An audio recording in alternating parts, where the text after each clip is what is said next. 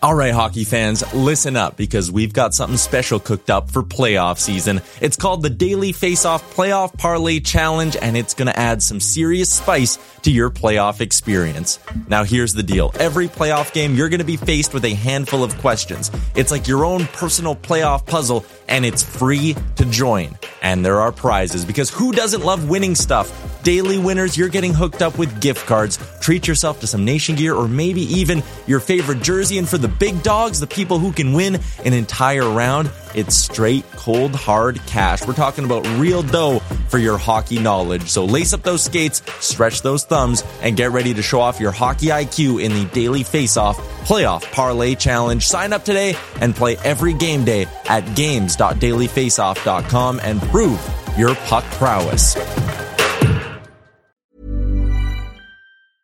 Hiring for your small business? If you're not looking for professionals on LinkedIn, you're looking in the wrong place. That's like looking for your car keys in a fish tank. LinkedIn helps you hire professionals you can't find anywhere else, even those who aren't actively searching for a new job but might be open to the perfect role. In a given month, over 70% of LinkedIn users don't even visit other leading job sites. So start looking in the right place. With LinkedIn, you can hire professionals like a professional. Post your free job on linkedin.com/people today. Hey there, it's Michelle Norris. I'm host of a podcast called Your Mama's Kitchen. When I travel, I'm usually looking for a way to find a taste of home when I'm not at home. And one of the things I love to do when I am at home is entertain. And Airbnb allows me to do that. When I was in California recently, I rented a house that had a great kitchen. And when we were sitting around the table, we were all thinking, we're in someone else's house. Someone could be in all of our homes as well. If you have a home, but you're not always at home, you have an Airbnb. Your home might be worth more than you think. Find out how much at airbnb.com/host. Did you know this? Checked, but the puck comes right to Pettersson, who tries a bank pass for Besser. In with a shot, he scores! A moment's notice. At arm's length. To the line, Hughes scores! In this existence, take you to the sun. First career NHL goal. Quinn Hughes makes it 1-0.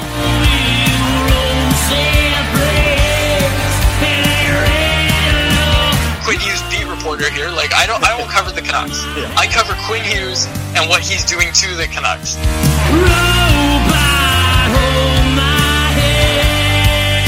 Just wave the guy and get Demko involved. I wanted them in Valentine's Day. Wow. We should do a radio show together. Right on. I want to fist bump you right now.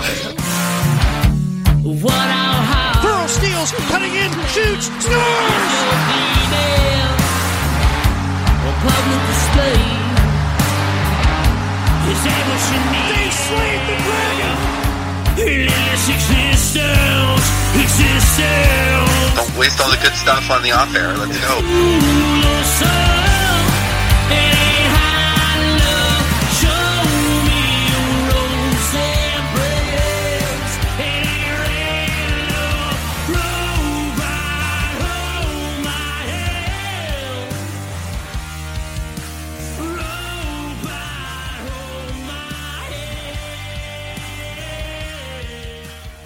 Hello, Canucks fans. Welcome back to another episode of Canucks Conversation, presented by the great folks at Parallel 49 Brewing. And if you haven't checked out the giveaway that we're doing, head over to the Canucks Convo Twitter account to see. You guys can get entered in to win a gift package from Parallel 49 worth over $100. Quads, my name is Chris Faber. I got to bring you in here. Episode 82. We have a lot to talk about, man. So much to talk about, and we didn't think we would either. We were talking about show ideas, and we're quickly running dry on the old noggin there when we were looking at what we're going to talk about, and all of a sudden, we have so much to talk about, and this episode even had to get shortened. We're unfortunately not going to be able to have Corey Hergott on for riding the bus because of how much stuff we have to talk about. Yeah, most definitely. I wanted to come in here and say, episode 82, do you know who the only Canuck to wear number 82 is? Nikolai Goldobin, if I'm not mistaken. Booyah. I'm glad you nailed that. Yeah, he wore that in the 2017 season. But yeah, you mentioned it. We're not going to have Corey on this week as we normally do every single week. There's a lot to talk about with Judd Brackett. We are going to bring on two guests, though. I talked with Cam Robinson, and you talked with Rachel as well.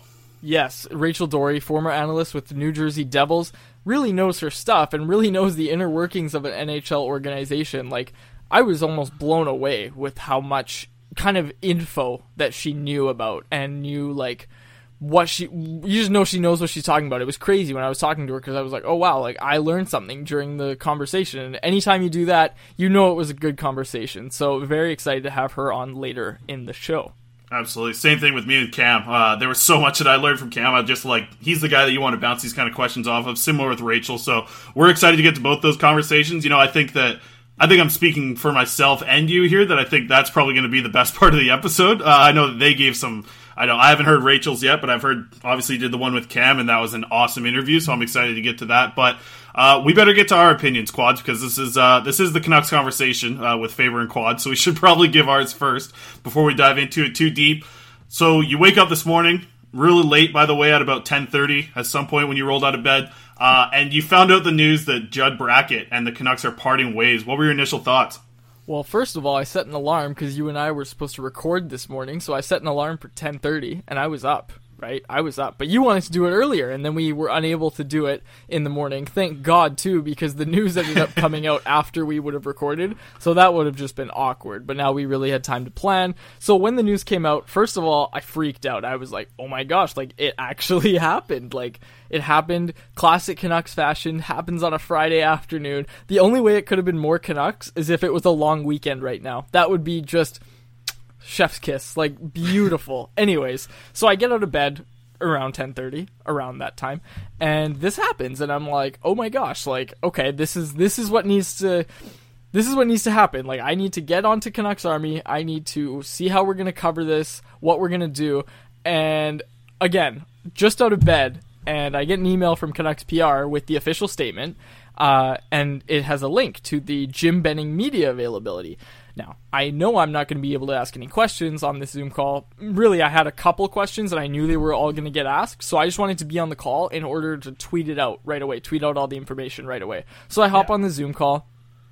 Jim's talking to the media, and it was something else, man. Like, it was good stuff. Like, I don't know, like, I was listening to it, and I was just like, wow, okay, like, this is a bit of a spin job. Like, you know, I was just, like, when he was saying certain stuff, I was just like, okay, well, I've had this confirmed by multiple people that this isn't really true. So, I mean, I don't know, like, I'm personally not in the boat of, you know, oh, Jim Benning trashes everybody as they leave the organization. But there's a lot of people out there who are under that impression that, you know, as soon as there's a disagreement, or a number of disagreements, rather, and somebody leaves the organization and Jim Benning's talking about it, some people are pointing out that, okay, well, he didn't say very nice things about Trevor Linden when he was leaving the organization, and, you know, kind of the same thing with Judd Brackett. Like, I don't know, like, you'll hear Rachel talk about it. I think she's a little more qualified to talk about it than I am, but she said, like, this was a tornado of a spin job. That's what she put it. That's how she put it. So a tornado of a spin job is what we got today, which is just hilarious. And I mean, we're obviously going to go over what Benning said on the call, but that's basically my reaction, is that, you know, obviously this isn't the podcast for you if you just want to hear us, you know, cry about Judd Brackett being gone from the organization. Like, we're not just going to sit here and be upset about it. Like, we're going to give you some actual analysis here, and going to try and, you know, give you some information that you can actually use. So, I mean, we're not the podcast for you if you just want to hear us complain about stuff. Except Nikita Triumkin.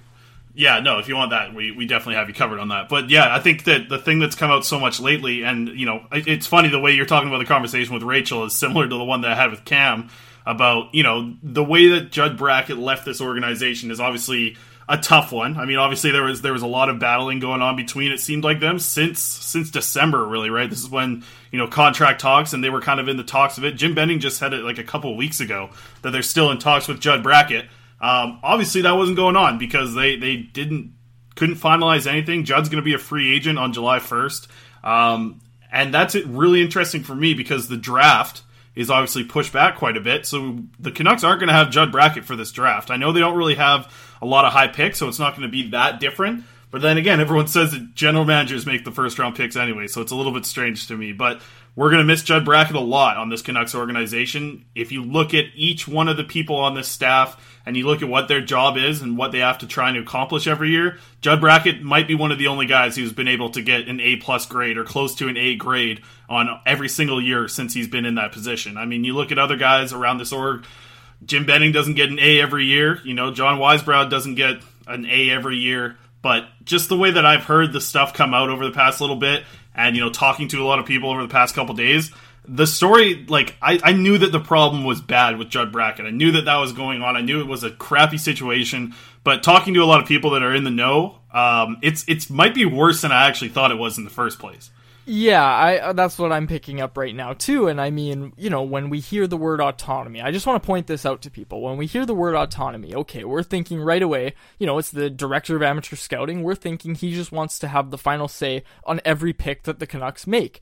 But it goes beyond that. There's a growing body of evidence here from Judd Brackett himself, who put out the following statement. I want to thank the Vancouver Canucks organization, its fans, and the city for the past 12 years.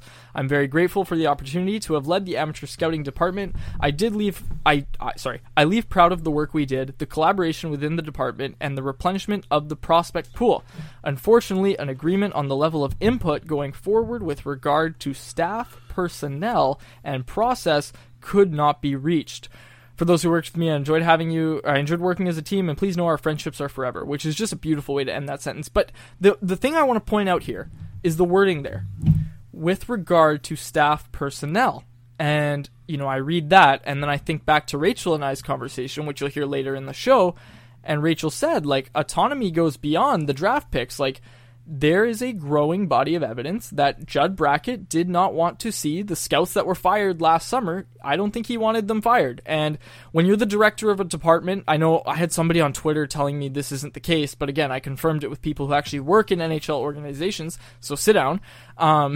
Basically, when you're the director of an amateur scouting department, typically you have the authority to fire and hire scouts. And I mean, that's your department. It makes sense. Obviously, you're going to run it by the GM once in a while if you're going to make some drastic move or something.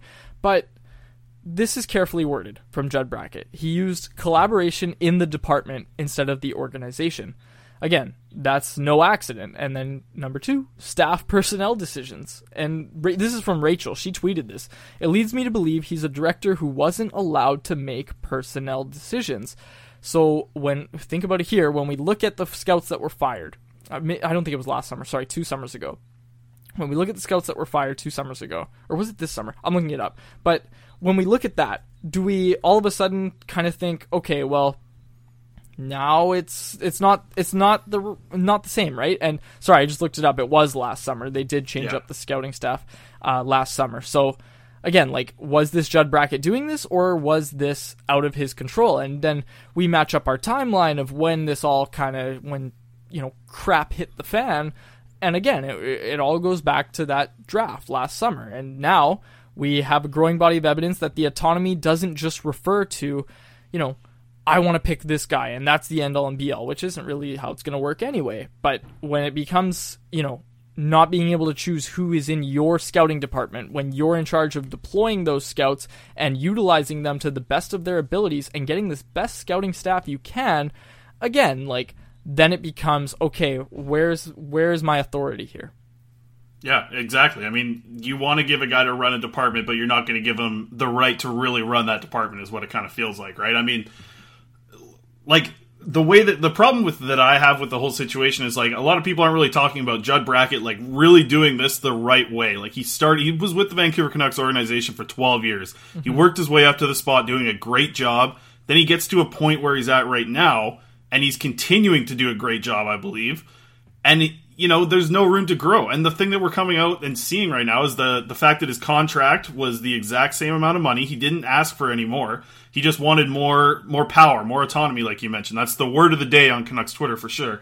But, like, this is a guy who is doing a grade A job. He's going to be of value to any organization, and this is just another situation, it feels like, where the Vancouver Canucks management, whether it be Jim Benning, John Weisbrod, like a lot of people like to talk about, or Francesco Aquilini. I mean, somebody there is having a problem with these guys trying to have a bigger voice and actually do their right job. When it just feels like Jim Benning is a guy who, I don't know, it's hard to even like put into words, because I just feel like he's wanting to be a scout that he's always been, and that's a problem with Judd Brackett. Like, if a lot of the rumors that we're hearing out there right now are the fact that, you know, Judd Brackett was obviously in the camp of pushing for Pettersson in 2017. Jim Benning was in the camp of Cody Glass. And I just think that with a lot of this stuff going on with these draft picks, like, this is Judd Brackett's job to do every single day of the year. He's supposed to scout players and prepare your team to have a good draft board.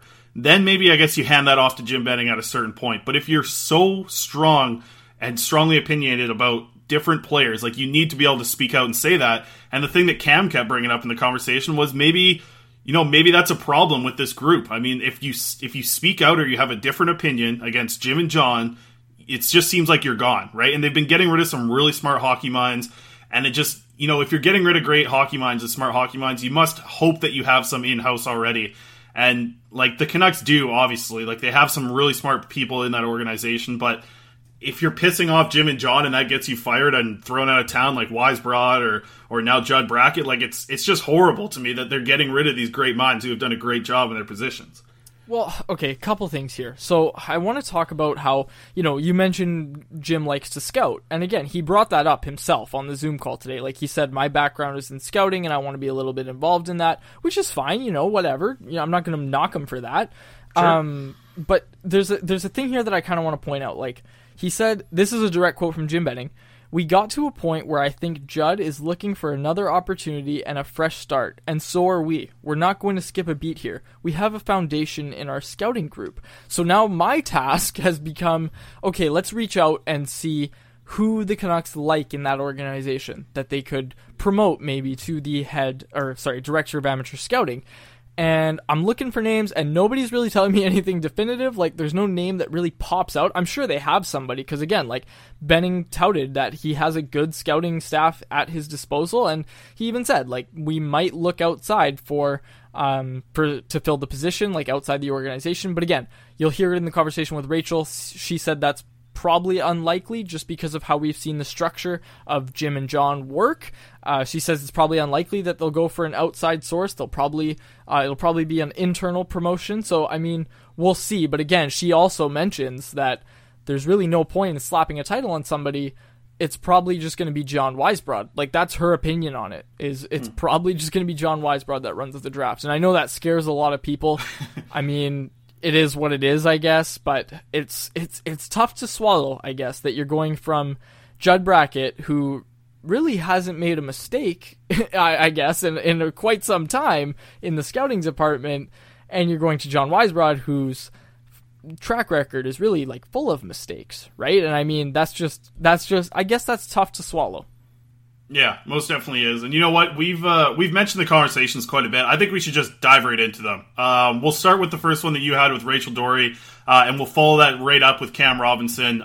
So I'm just going to throw to them right now, because I think these conversations are going to be the heart of the episode. These people know more about the situation than both of us. We're learning from them on this, so I think we'll just throw right to them. So let's lead it off with your conversation, Quads, with Rachel Doerrie.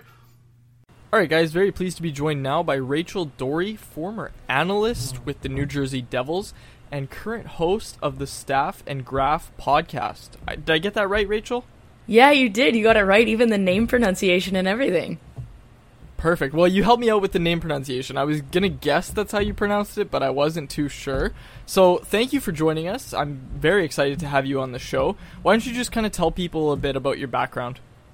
Yeah, so kind of like you mentioned, I spent like 14 months with the Devils, and I was in their player information and video department, and I did a lot of things with that department, but one of those things was compiling and preparing for the amateur, and well, we did free agency as well, but the amateur draft. So whether that's like creating profiles, compiling scouting reports, I pretty much touched every person in the hockey operations department, whether it was John Hines or Ray Shiro or Paul Castron, who is the equivalent of Judd Brackett in New Jersey. And just because I kind of handled like all of the statistical analysis, that's the department that I worked in. so that's kind of my background, and now I'm doing a Master's of Sport Science at York University in Toronto, and I'm actually focusing on the NHL amateur draft, just different trends in both drafting and development coming out of that. So that's actually, I'm doing my master's, I guess, in the NHL draft.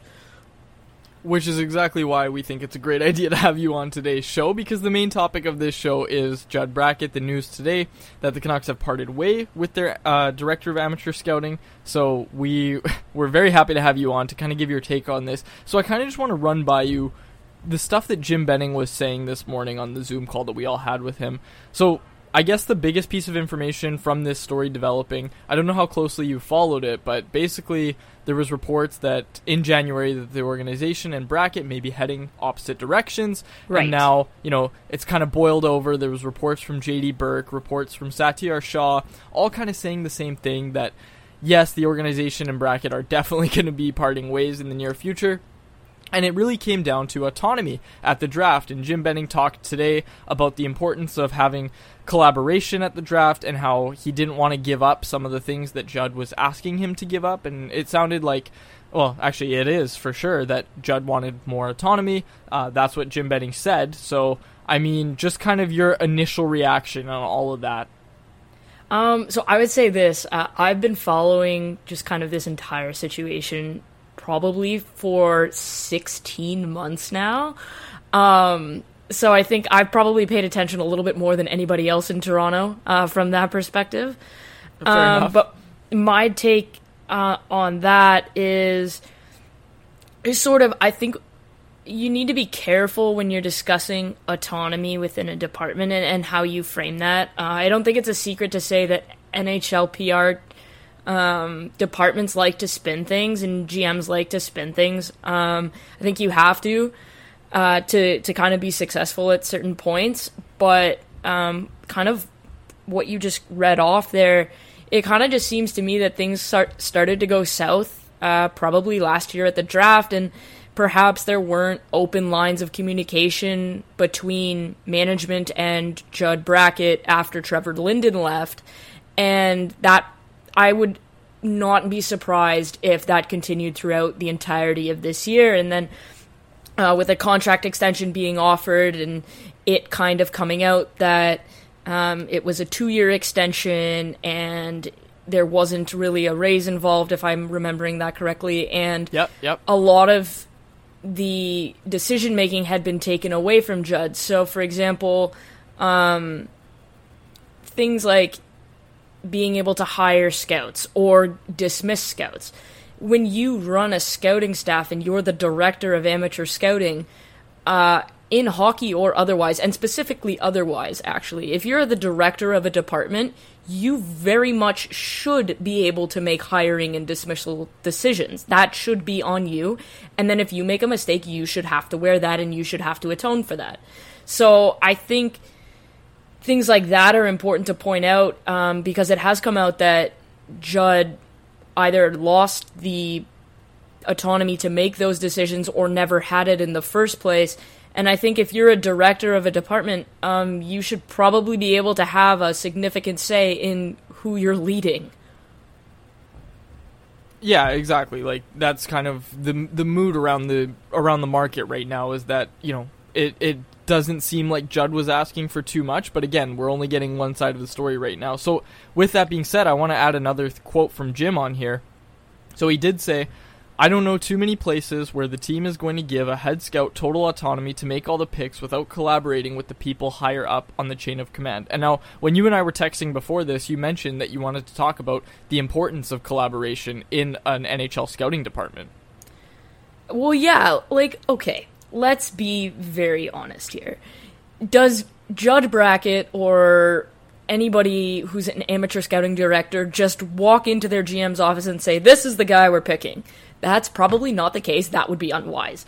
What generally happens is there are multiple scouting meetings over the course of the year. There's a beginning of the year meeting, there's a midterm meeting in January, there's usually one in April, then there's the combine, then there's the week of the draft. That's 5 huge meetings.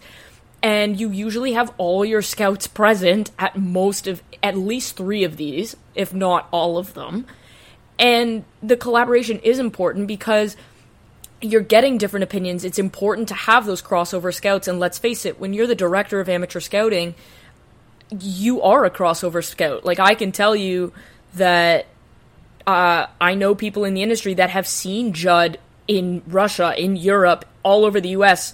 I personally have seen him in a rink in Toronto, so he's everywhere. He has seen all these players, and if you're a GM, the odds that you have seen all of these players are slim and none, because that's not your job. Your job is to generally manage the NHL team. So you need to be in that city taking care of the day-to-day things. You have contracts to consider, you have trades to consider, you have coaching and various other things to consider. So you need to be able to trust that the people you've put in charge of various things, such as scouting, that require an immense amount of travel, are knowledgeable and able to make decisions. And so in terms of collaboration, yes, should Jim and John Weisbrod be up to speed on what's going on? Absolutely. Should they have knowledge of the first round so that when Vancouver has to make a first round pick, they kind of have an idea and they can provide their perspective? This is what I think. But the reality of the situation is GMs really only show up at U18s, the Holinka tournament, the World Juniors. It is rare that GMs are just out and about scouting, and I can say that based on a personal experience. So I think you should be giving Judd Brackett the autonomy. So I think there was a story that came out about Jake Virtanen and how Judd Brackett or whomever else, maybe it was Thomas Gradine, was pushing for either Nylander or Ehlers. And it was clear that they had seen those players. And the Canucks ended up taking Virtanen, and I think we can all agree that that was, in hindsight, a poor choice. And that speaks to me that maybe there isn't that degree of trust in the scouting staff. So is collaboration important? Yes. Is the GM's opinion important? Yes. Is the director of player personnel important? Absolutely. But at the end of the day, you have to be able to trust the people that you put in charge. Otherwise, there's really no point of having them there. And so for me, that's kind of how I look at it. Especially, like, I think the Quinn Hughes pick was kind of automatic, but there was a great deal of, I guess, disagreement from what's come out on the Podkolzin pick and should they have taken him. Mm-hmm. And I think that you need to be able to trust the people that you put in charge. Otherwise, like, there's just no point of having them there. And it becomes a groupthink. Yeah, exactly. And okay, so I did want to mention that Jim Benning has said that obviously they're going to fill the position. They're going to look internally first because he says they're confident with their scouting department. They've got a lot of great scouts in there. And he said he's going to look externally as well. Like, they're not closing the door on that. How much of a rush do you think they should be in with the draft being in September or October, whenever it's going to be now? We know it's going to be sometime in the fall, maybe early winter at this point. With that being said, how much of a rush do you think they should be in to get a new director of amateur scouting? To be honest, if all you're going to do is just slap a title on someone, I don't really think that's the best idea. I think very highly of Judd Brackett. I've heard absolutely nothing but great things about him. I obviously have never worked with him myself. But he's got a ton of respect from the people that I talk to, so I think losing him, it will show itself to be a mistake. But I think if you believe, and it's become clear, so I believe the Canucks made some dismissals maybe over the summer or last year in their scouting department. And so if you believe that they got rid of people that maybe thought similarly to Judd or thought opposite to John Weisbrod and Jim Benning, then it becomes this tight circle group think situation. So then I would lean more towards the Canucks should look to hire outside, but I don't think they will, because if it's become clear that John and Jim like a tight circle, then the odds of them just promoting someone that's already in their inner circle of trust is very high. So I think from that perspective, that's probably what you can expect. But at this point, now that Judd's not going to be there, in terms of importance of having someone, if you trust the bodies you have there, and it's become abundantly clear that John Weisbrod has a big influence on the draft, then why don't you just let him run the draft? Like, if you believe so firmly in his work enough that you're willing to let Judd Brackett walk away, then there's no sense in just giving someone a title. I mean, you might as well just let Weisbrod run the draft. Interesting. I'm sure a lot of Canucks fans are really going to like to hear that. Yeah, I'm sure they'll be thrilled with that. Yeah, you know how much everybody loves John Weisbrod in this market. One last thing before I let you go here. Jim added that he thinks Judd has other opportunities that he's looking at. Really, how likely do you think it is that he's picked up almost immediately? I think that, well, his contract's up, I believe, I want to say, if it's like everyone else's, it's like June 30th, July 1st situation. It is, yeah. Right? It is, okay. It is. I would be shocked if he was not hired by another team within a week. And here's the thing, when you're that highly respected, Judd will be unemployed as long as Judd Brackett chooses to be, because there's clearly some turmoil in Arizona happening right now, and there's probably some other teams that may be looking to make some changes, and the reality is, if Judd is this highly respected, you're always looking, or you should be always looking to improve your staff, and I think Judd would be a welcome addition pretty much anywhere. I think Seattle probably should take a long look at him. But I think that Judd will have options, and he will be able to take whatever time he wants and needs to decide what situation is best for him. Because at the end of the day, he's not going to go somewhere just to have a repeat of this situation. At least I don't think he will. I don't know this, but I certainly wouldn't be aiming for a repeat of this situation in the same way that other people who have worked in non-ideal working environments wouldn't be looking for a repeat of that situation. So that's kind of how I would look at it, but I really don't think that Judd will be unemployed long. I would think that he probably is with a new team at the draft table whenever that draft is. Quick follow-up to that. Speaking of a new team, Jim was asked, are you worried that Judd is going to take Canucks draft intel to his new team? He said he's not. What do you think about that? Okay, so oh my goodness. There is a difference between Canucks draft intel and Judd Brackett intel. Okay? So all of the reports that Judd Brackett has filed and all of the work he's done in the Canucks rink net, because that's the program all the NHL teams use and it's archaic, he's not going to be able to take all of that with him because that's technically Canucks property. But Judd has a bunch of things living in his brain, like when he has interviewed players this year, that just kind of sit in his brain. So if I tell you something while I'm working for, actually, perfect example, I learned things while I was working for New Jersey. Do I all of a sudden forget these things when I come out of school or go work for another team? No, they live in my brain. Do I have to outwardly say this? No, but I don't think Judd is going to be sharing scouting reports or anything like that. I don't think people operate like that, but is Judd going to lean on the knowledge he gleaned scouting this year? Absolutely, because he did that work, it lives in his brain, and he will be able to use that. So, I mean, he's not going to take all the Canucks lists, you don't do that, but he'll have an idea, and he'll be able to kind of use his intel on things that he gathered to bring it to another team. Because the reality is it's not like he's been let go. His contract's done. So he doesn't really have to answer for anything for the Canucks. Rachel, thank you so much for doing this. Thanks for having me on. I think I'm super interested to see kind of what happens because Canucks fans, I will say this, you are absolutely right to be upset with not only that this has happened, but at how it was handled. Because, I mean, to beat around the bush and then try and have a tornado-level spin job today was, nobody deserved that.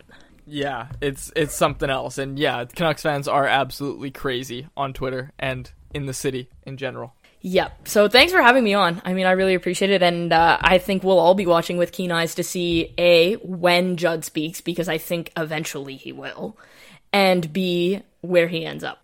I couldn't agree more. I'm very excited to see how this continues to develop.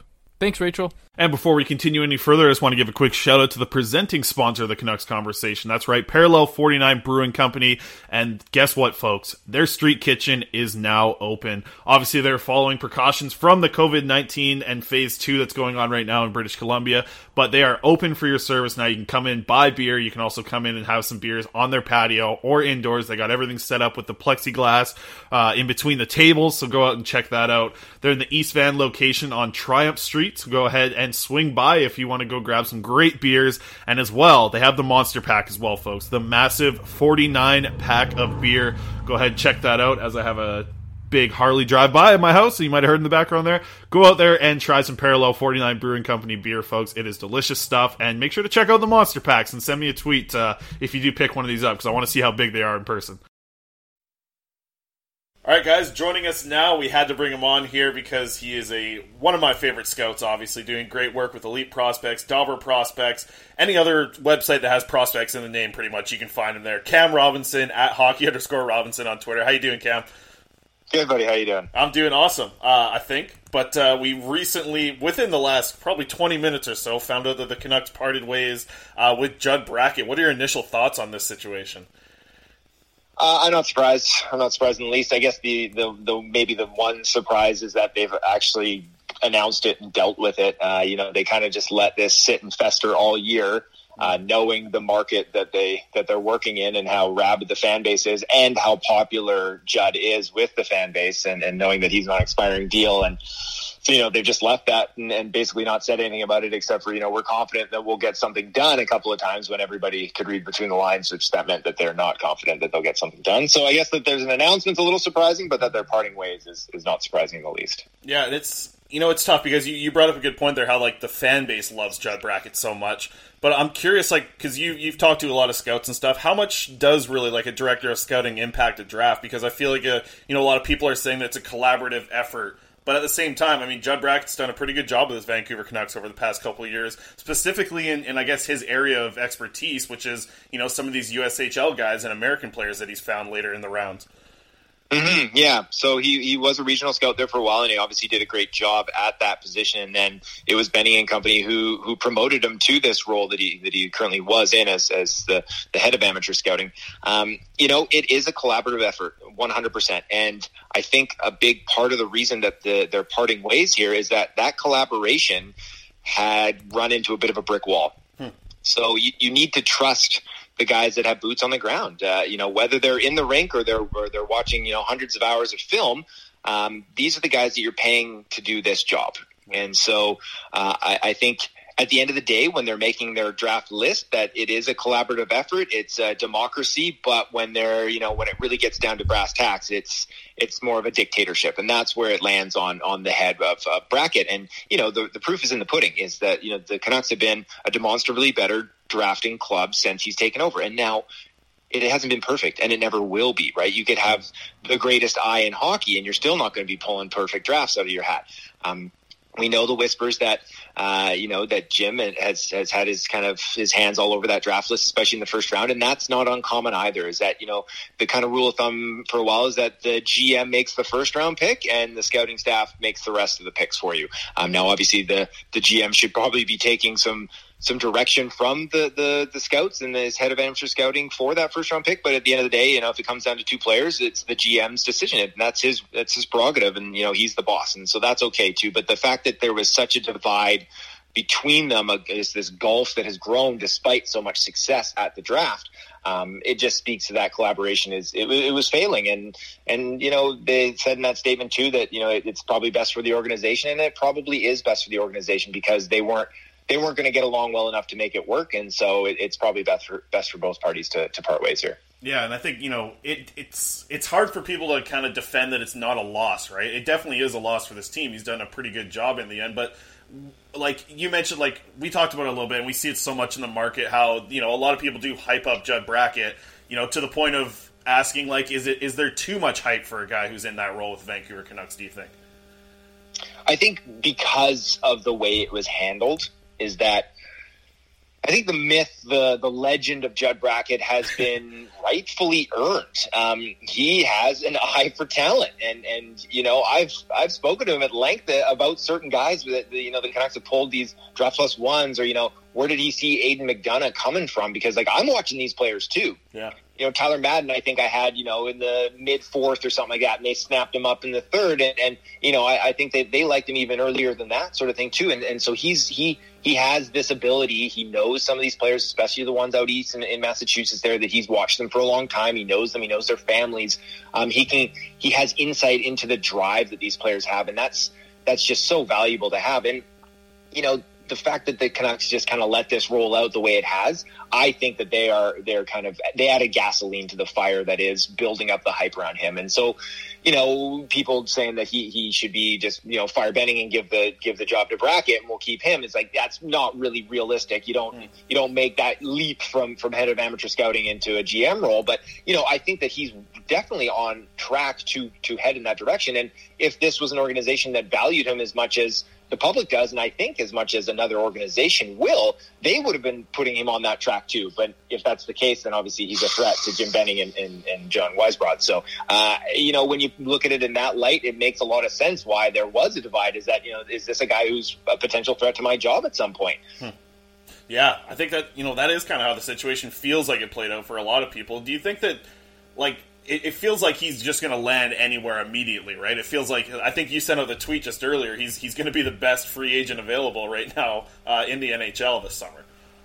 Yeah, he'll be sought after. Now, the thing is, and it's unfortunate, is that this summer is going to be unique because we don't know when seasons are going to start next year. So if the CHL isn't starting until December, if they're going to mimic what the NHL is going to do, is there going to be a lot of teams hiring scouts? I think that he's going to have enough pedigree and enough experience and cachet that I think he'll land on his feet, and I think it'll be really quickly. But I know for a lot of scouts that are on expiring deals this year, that even if their clubs want to keep them on, it's like, do we bother signing them right now, or do we just wait and see what happens? Is there a point in paying these guys to watch film of European leagues that are maybe firing up, or do we just trust that to our European scouts and just wait? So a lot of these guys are going to, with young families and stuff, are kind of going to be left holding the bag a little bit, like, where's my next paycheck going to be coming from? And I hope that isn't the case for Judd Brackett, but I think that, like I said, I think he's got enough pull and the experience that he's shown that a team will snap him up pretty quick. Most definitely. And that's, you bring up a good point with the draft and stuff. I mean, like, his contract's going to expire at the end of June, I believe, right? Yeah, that's right. So if he expires at the end of June and we do the draft, who knows when, later than that, how much is that going to affect the Vancouver Canucks organization, do you think? Well, it's going to affect them greatly. From all reports, though, they've basically iced him out for a while now, though. So, they've been doing their own thing and kind of excluding him. He's been doing his job, obviously. So whoever hires him, if they decide to hire him before the draft, they're bringing in a whole wealth of information for this draft class. And, so for any team that's interested, I'd be looking at that and be like, we're grabbing a guy who we're going to plug into our organization right now ahead of a draft, and we're going to take all that information he's accrued and all that knowledge of the organization in Vancouver, too. And so, letting him go, they're letting go of some trade secrets as well, too. Most definitely. And I'm wondering, like, with all these draft picks that he's made over the past, which one is the one that you just feel like has a 100% Judd Brackett stamp on it? Oh, there's several, right? So Gaudette, Madden, Rathbone, McDonough, these guys all I feel like are all prototypical Judd picks. Those are guys that he was going after and knew well and pushed for them to be picked. I'm sure there's several others that I'm not thinking of right now too. But those ones come to mind for sure. Absolutely. Well, yeah, it's tough because, like, we wanted this guy to stay around with the Vancouver Canucks for a long time, but it just feels like the power struggle was the biggest problem, and that's too bad. Like, is that something that's just going to have to reflect bad on the management group? Because it just feels like it was something that they were just taking away the power from Judd Brackett, from what some of the reports we've heard, and it just seemed like Jim Benning and John Weisbrod just didn't want to give up any of that power, and I feel like that's just the thing that I don't like about this whole situation. No, and you know what, to be quite honest, I think it reflects negatively on everyone involved. So it the way that they've handled it, and the information that's leaked out, that it's basically been a tale of two cities on whoever was on the Cody Glass side of the fence in 2017 and whoever was pushing for Elias Pettersson. Elias Pettersson was drafted, but the other side of the table has just been systematically removing those contrarian voices, those ones that stood up and said, no, we demand that we'd settle this right now. Who's it going to be? Who are we going to pick? And we're going to stick with it on the draft floor. There's going to be no changes. Huh. And, Trevor Linden was on that side of the table, and he gave a voice to those scouts, and inevitably it worked out.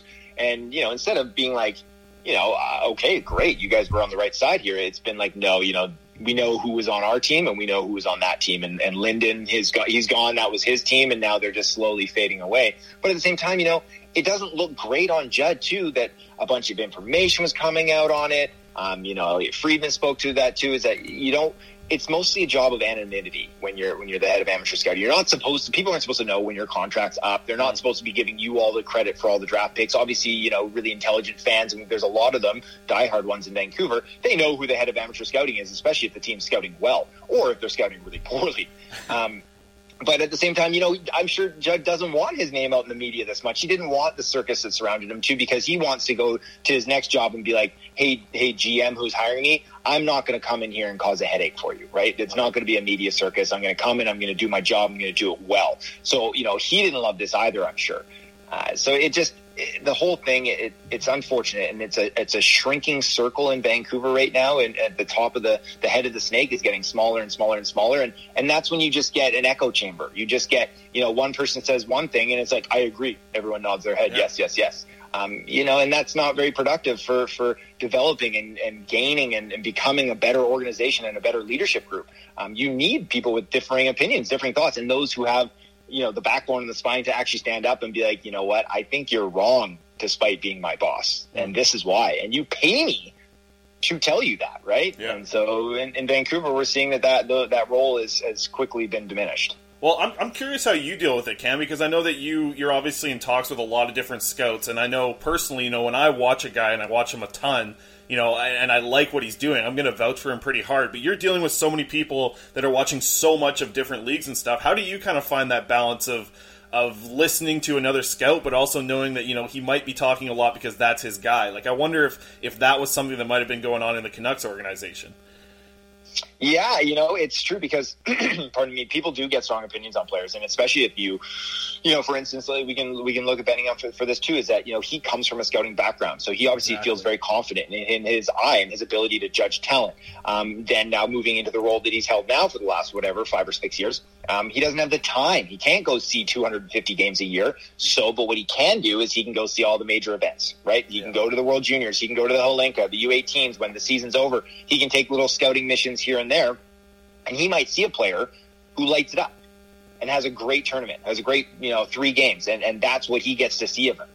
And so, that's easy for you to be like, I like this guy. I can see where he's going to go. And, that happens to me too. I'll see a player for 4 or 5 games, and maybe those are the best 4 games of his season, and they're spread out through the year. And from my perspective, it's like, this guy's a hell of a player. And that's where you lean on that collaboration, right? So at Elite Prospects, and at Dauber Prospects, we have a host of really smart people that have great eyes, and we have these chats going on, and we spend hours going back and forth on players. Here's what I see. Here's what I see. Here's a clip of what I saw, and they can show you, be like, you know what? I didn't see that when I saw this player. They didn't maybe see what I saw. So you work together, you come together, and I constantly lean on other scouts. Constantly, because this isn't a job that I imagine I'm ever going to be perfect at, and that someone's always going to have some knowledge that I don't have, and I want it, and give it to me, like share it with me so that I can go back and look and maybe adjust what I'm looking for and what I'm doing. And I think that collaboration is so key in basically every industry in the world, especially a $1 billion organization like the Canucks.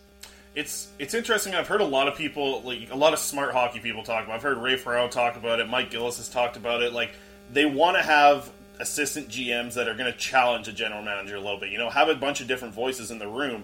And like you mentioned, an echo chamber, like that's not great. Like, you can't have so many yes men in an organization to have it run a right way. I mean, if you want to empower some guys and bring them up to a certain level, whether it be a Judd Brackett moving to an assistant general manager or something like that, like, I feel like that does nothing but help to have the conversation instead of just being a yes man. No, and that's basically what I'm saying too, is that I think that there's, at the end of the day, it is going to be the GM's call, right? Yeah. He is throughout the whole draft. If he's going to hire a whole scouting staff and a head of amateur scouting and be like, listen, you're going to be the guy who runs all these scouts, but at the end of the day, I'm making the picks, and you got to be okay with that. And if someone signs on for that job to not have autonomy over the scouting department, even in round 5, you know what? That's what they're signing up for, and that's the prerogative of the GM to do. He's the boss. But if you promote a guy or you hire a guy and you say, like, here's your team, do well, and we'll leave you alone. You know, great. Like that's what you want. I might have my opinion on the first round pick, and you know, if you like a guy 8 and I like a guy 7, we're going with 7. Yeah. And then after that, you kind of lean on the people that have seen these players dozens of times versus maybe you saw one game of them internationally. Absolutely. Well, it's going to be a busy couple days. How do you think Canucks Twitter is going to take this? Oh, splendidly, right? Very calmly, coolly. There won't be any issue. No, most definitely not. It's definitely not going to be trending in the next hour and a half. That's for sure. No, definitely not. No, it should be fun, and you know, like we were talking off air there, it's nice to slide it in on a sunny Friday, heading on to a weekend. So I'm sure it'll keep keep their phones nice and close to their pockets, so they can get into some Twitter battles. Yeah, most definitely. Final thing I want to ask you: Byfield or Lafreniere? Where are you at right now? You know, man, I'm going to stick to my guns. And actually, it's funny. I was just saying how we have these scouting meetings all the time, and on our Slack group for elite prospects, because Byfield was trending there yesterday after that ISS stuff. Right. You know, I've got my flag firmly planted. I'm going to keep him at number 1. But we had a big debate. It's basically me against the world, right? Like every other scout in that group. We all recognize what Byfield can do, and I love Alexis Lafreniere too. I think he's going to be a hell of a player. I think he's going to be Jonathan Huberdeau on steroids. Yeah. But you know, they're all trying to talk me down off the ledge to move Byfield down to 2. And you know what? I'm here. I'm sticking with it. In 5, 7, 10 years, I might be way wrong, or I might be the smartest guy in the room. So I guess we'll find out. Right on. I'm going to lean towards the smartest guy in the room. You definitely are right now. I'll tell you that. I don't know. Yeah. Awesome, Cal. Well, I appreciate it. And just for people that don't know, where can we find a bunch of your work coming up soon? Obviously, Elite Prospects, Dauber Prospects. What's some big stuff you got coming up soon? How are you kind of dealing with this draft situation? Yeah, so most of my writing has been cut with NHL being off. You know, I'm still writing for Dauber, and then doing a little bit of stuff for Elite Prospects, but mostly it's just been tape. We've been granted some access to some tremendous platforms that compile all the games for all the players in all the world. I can watch a U15 game in former Yugoslavia if I want to. So I've just been watching a ton of tape. We've been doing lots of draft profiles for both sites there, Dauber and for Elite, and we're gearing up for the big draft guides. And yeah, just trying to get ready for the draft. We thought it was going to be any minute now, and so now we've got a little more time. So there'll be some more content coming out, and then obviously all the fun stuff on Twitter and Sportsnet and all that good stuff. Absolutely. Well, that's been fun. And yeah, we were kind of doing the same with this show. I kept telling Quads like every week, I'm like, we got to get Cam on soon to talk about draft. And he's just like, we don't know when the draft's ever happening, though. So like we were kind of confused when to get you on. But we had to get you on for this immediate reaction to Judd Brackett. So I appreciate you coming on, Cam. Yeah, no problem, Chris. It's always fun to chat. Absolutely, man. Talk to you soon. All right, take care. Zephyr Epic is Canada's source for trading card games and sports cards. They ship free anywhere in Canada on orders over $50 before taxes. And Canucks Conversation podcast listeners can save $5 off their order with promo code Canucks Convo. That's all one word, promo code Canucks Convo. You can shop online or at their retail store located in Surrey. Once again, that was Zephyr Epic. You can follow them on social media to be part of monthly contests and ticket giveaways. Search ZEPHYR Epic on all platforms. Fellas, Manscaped is here to make sure your balls are smooth while you or your partner are playing with them. Manscaped promotes clean hygiene when it comes to shaving your balls thanks to their Lawnmower 3.0 with cutting-edge ceramic blades to prevent manscaping accidents. Millions of balls are about to be nick-free thanks to Manscaped's advanced skin-safe technology. The Perfect Package 3.0 kit comes with the new and improved Lawnmower 3.0 waterproof cordless body trimmer and a ton of other liquid formulations to round out your manscaping routine. You'll also find the Manscaped Crop Preserver, an anti-chafing ball deodorant and moisturizer. Yes, you heard that right. Get 20% off and free shipping with promo code CanucksConvo at manscaped.com. That's 20% off with free shipping at manscaped.com with promo code CanucksConvo. Make playing with your balls the best part of your day. Thanks, Manscaped. And a big shout out to our two guests this week. Rachel Doerrie started off with you, Quads, and then Cam Robinson joining me as well. They know it better than kind of anyone, especially around this Vancouver market. So I think having them talk on it was pretty much the best thing we could do for this conversation, though. You know, it's a tough loss. You know, it's a really tough loss with Judd Brackett in the end, and I just think that the Canucks are really going to miss this guy, and I hate the idea of losing good hockey minds in this organization. I mean, yeah, it definitely sucks, dude. And I mean, you know, we're speaking of great hockey minds. Jim Benning was asked, I can't remember what prompted this response, but he was kind of asked about the hockey operations department as a whole, and he mentioned Ryan Beach, who is, you know, an absolute beauty, and he was on, you know, he was the managing editor of Canucks Army, all that stuff, and yeah, like, he's the one who brought me into Canucks Army, actually, so he definitely has an eye for talent, I'll say that. Exactly, he's got an eye. Well, does he have an eye for talent? I'm just kidding, I'm just joking. That was your own tweet. I just ripped your own joke that you put out, which was really funny, by the way. But yeah, that was awesome seeing Beecher get a little shout out there, and yeah, I mean, also, like, but at the same time, really smart PR move by Jim Benning, if you ask me. Okay, you know, like, yes, but I don't think. Okay, yeah, you're right. It is a smart PR move, because I would say that the only person that Canucks fans like more than Judd Brackett is Ryan Beach in that organization. Absolutely. So I mean, yeah, it's a smart PR move, but I don't think that was kind of the motivation behind that decision. I'm pretty sure it's just because Beecher just does excellent work. Like, we saw it firsthand when we were reading all his work. Now Jim Benning has all that information for himself. Like, he's lucky. Yeah. He's lucky, and I think he knows it. Well, I think, like, everybody saw what Beach was doing on Twitter and Canucks Army, like, when he was also working a full-time job and doing both those things. Could you imagine the kind of work that he's doing, and, you know, working 8 to 10 hours? Yeah, exactly. But the fact that he's a full-time employee of the Vancouver Canucks now, I could just imagine, like, he must be crushing it with the stuff that he's putting out for the Canucks. So I'm glad that he got the shout-out, but I don't know. It's a smart move to me. Like, it's a smart move mentioning Ryan Beach. Everybody loves Ryan Beach. I love Ryan Beach. You're right. It's not a dumb move. It's far from a dumb move. Uh-huh. Well, Quads, aside from the Judd Brackett stuff, we've talked about it a lot for the first 45 minutes of this episode. But I wanted to quickly touch on a couple of other things before we wrap this thing up. Like I mentioned, if you guys are looking for Corey Hergott, not on this week's episode, no riding the bus this week. We canceled that for the couple of interviews that we did instead. But you were also on the Zoom call, and I thought you found some interesting information about, you know, because I've been talking about the Canucks and everybody in the NHL returning to hockey and how crappy it is on Bo Horvat because he's about to have his first child. He's not the only Canucks player who's going to be having a kid this summer as well, you found out. Yeah, no. It's going to be Jordy Ben, Antoine Roussel, and Bo Horvat. And I know a lot of people were talking about Bo Horvat because, you know, he made it really public that he was having a kid, and everybody is really excited. Like, I put out a tweet a while ago, like, we've watched Bo Horvat go from a kid to having a kid. You know what I mean? Like, he was 19 when he got here. And there's going to be a day where you're at the Super Skills competition, and baby Horvat is going to come on the ice in a flying skate jersey with a full cage on, hardly able to skate, and is going to tuck one on Mikey DiPietro. That's my prediction. Book it. This is going to happen in 5 years. Love that. And everybody's excited for that. Everybody's excited for that day. And I mean, myself included. 100%. Like, myself included, man. And that's the thing, right? Is like, Bo was asked about, he's like, you know, the question was, how do you feel about having a new baby boy on the way during a pandemic? And he kind of made the point of saying, you know, basically he just said it is what it is. He's like, I'm not the only one in this position. Guys have other commitments. And then J-Pat asked him about any other Canucks that have kids on the way. And those were the two that came out. And I think, correct me if I'm wrong, I don't know if you remember, Roussel is due a week before Horvat, and Ben is due 2 or 3 weeks after Horvat. So, correct me if I'm wrong, but I think that's what he said. I'm going to say you're right here. I'm not going to be able to correct you on this. Somebody I don't know fact-check the dates.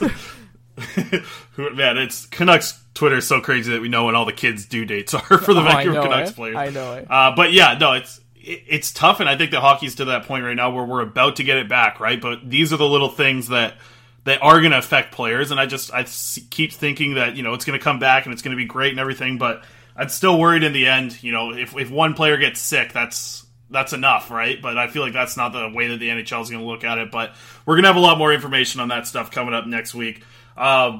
I don't know. Is there anything else we want to talk about? We covered all the Judd stuff. There wasn't really much that you got out of the Brandon Sutter and Bo Horvat interview as well. But you did actually get a question in, so that's good. Anything crazy, but I don't know. I'm pretty happy with the way everything's kind of gone in terms of, you know, how we were able to get Rachel and Cam for this episode. Like, this was a good episode for us, and we hardly did any of the talking. You know what I mean? Like, I don't know how your interview with Cam went. I haven't listened to it yet, but, you know, for Rachel at least, I just threw her a few prompts and she just ran with it. Like, she knew what she wanted to talk about, and I mean, it was awesome. And I know it was tough for a lot of people to hear that there's more to this story than Jim Benning kind of led us to believe, and that maybe there was a bit of a spin job here, a tornado of a spin job, according to Rachel. And I mean, yeah, I guess that was tough to hear. So, I mean, I guess that's all I really have to say about that.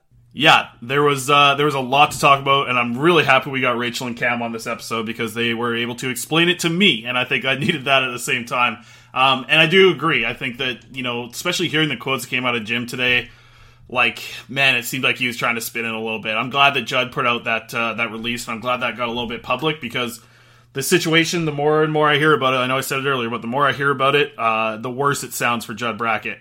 So I'm hoping that they can move forward with this, and I hope they have a guy in mind that is going to help this organization continue on to do a great job with their scouting. They obviously have a team in place that has the capability to do it. But I don't know if they have anybody that could be able to step into that role of Judd Brackett's position and continue on the success that they've had. We'll see very soon if that'll happen or not. Maybe not this year, because we have no high draft picks anyways, so it doesn't really matter that much. But Judd was crushing it with the late round picks, so I mean, it does kind of matter. But at the same time, we'll pretty much just wrap it up there. We aren't going to do a player breakdown this week. This episode had to be all about Judd Brackett. And it's too bad. I had a fun article with Aidan McDonough. I wanted to talk about that a little bit. But if you haven't checked that out, it's on Canucks Army. We're going to have a bunch of good stuff coming up in the next little bit here. And yeah, I don't know if there's anything else you want to close out with, Quads?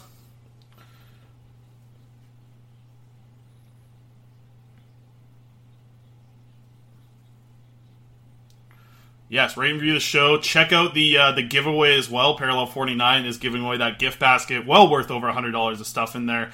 So go check that out. That's on our Twitter account. And yeah, we'll see what news breaks next week, Squad, for episode 83 of the show. Can you name the only Canuck to wear number 83? That's it. Just Jay Beagle. So we are hopefully going to have some big news next week, so we don't have to talk the whole episode about Jay Beagle instead. Because I was so ready to go this week and just drop Goldie quotes the whole time, because he's the only guy who wore number 82 for the Canucks. But we're lucky. We got some other stuff to talk about with the Judd Brackett stuff. I wouldn't call it lucky, actually. But hopefully you guys enjoyed this week's episode. Rachel, thank you so much for coming on the show. Cam, for joining us. A couple of great guests to explain everything. But that basically wraps it up. I am vacationing on the island, so hopefully the audio has been okay for you guys throughout this episode. No, I probably should have mentioned that at the very start. But yeah, I'm back on the island doing a little bit of vacationing, seeing the family. So I'm excited for this week ahead of me here, Quads. On Apple Podcasts. That is true. You're going to have to find a new third. So everybody DM Quads if you want to jump in and play Warzone with them. All right, and that wraps it up for episode 82 of the Canucks Conversation. Thank you for tuning in, and we will be back next week. That's it, with Jay Beagle's episode 83.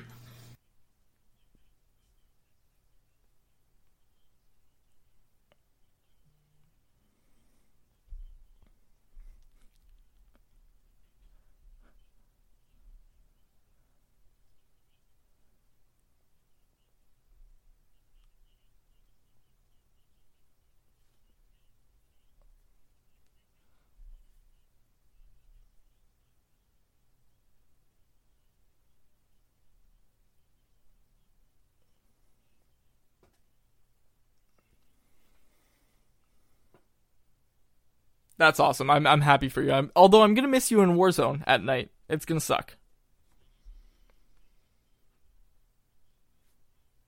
No, don't do that. Please don't do that. I don't want to play with strangers, please.